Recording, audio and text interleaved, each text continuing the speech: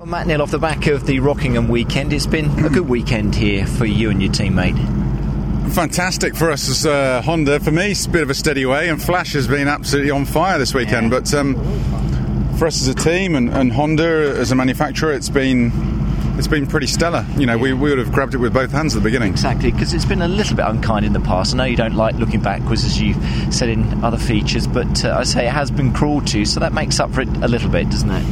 Yes, and it's still a power circuit, which, you know, the Honda has never really fared well at with the handicapping system they have in British touring cars. But we're in better shape with the Type R this year. But we had a really good test about a month back, but we knew the opposition was going to be very, very strong, which was just borne out by how close qualifying was. But you know, to get the results we did, and we have done, is just it's going to make the drive home easier tonight. It certainly is. Speaking for Flash, because Flash is left now on the long journey back up home and everything, what were his thoughts off the back of that? Because I would have thought he was surprised that he would leave this race meeting actually leading the championship. Yes, I mean, we don't like the fact that Jason won the last one, and we bled a few points back to him after all the hard work, but you know, you can't win them all. You've got to just keep on plugging away there and just keep your head in and keep your man. We've gone from first and third in the championship and leading the manufacturers to at the midpoint of the season to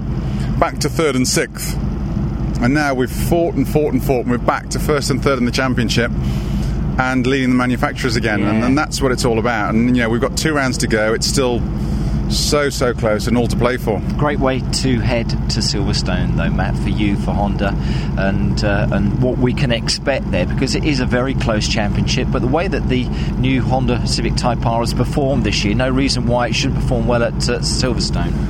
Well, we hope. I mean, Silverstone we've always got a bloody nose at, because it's been a real power circuit, and it could, with the closeness of the grid, it could be a tough weekend for us. But Brands, we're hoping we should be strong. So I think Silverstone could be a case of hanging on, seeing what points we can get, and then come out all guns blazing at Brands in a few weeks' time. And you finally, personally, Matt, all right, your teammate might have just had the edge this weekend, but you're definitely not out of that championship fight, are you? Hey, it just shows you how quickly it can turn around. You know, Flash is 1 non-finish in front of us. We've got 6 races to go. We've got 2 meetings, 6 races, and he's 1 non-finish in front. So, and Jason, you know, it's there's nothing in it, absolutely. And there's, you know, the guys behind me. We've got Turkington and Jordan behind me, and they're as a hair's breadth behind me. So, you know, I've got to stay on my toes myself. Super stuff. It's been a good weekend, Matt. Well done. Cheers, Mike.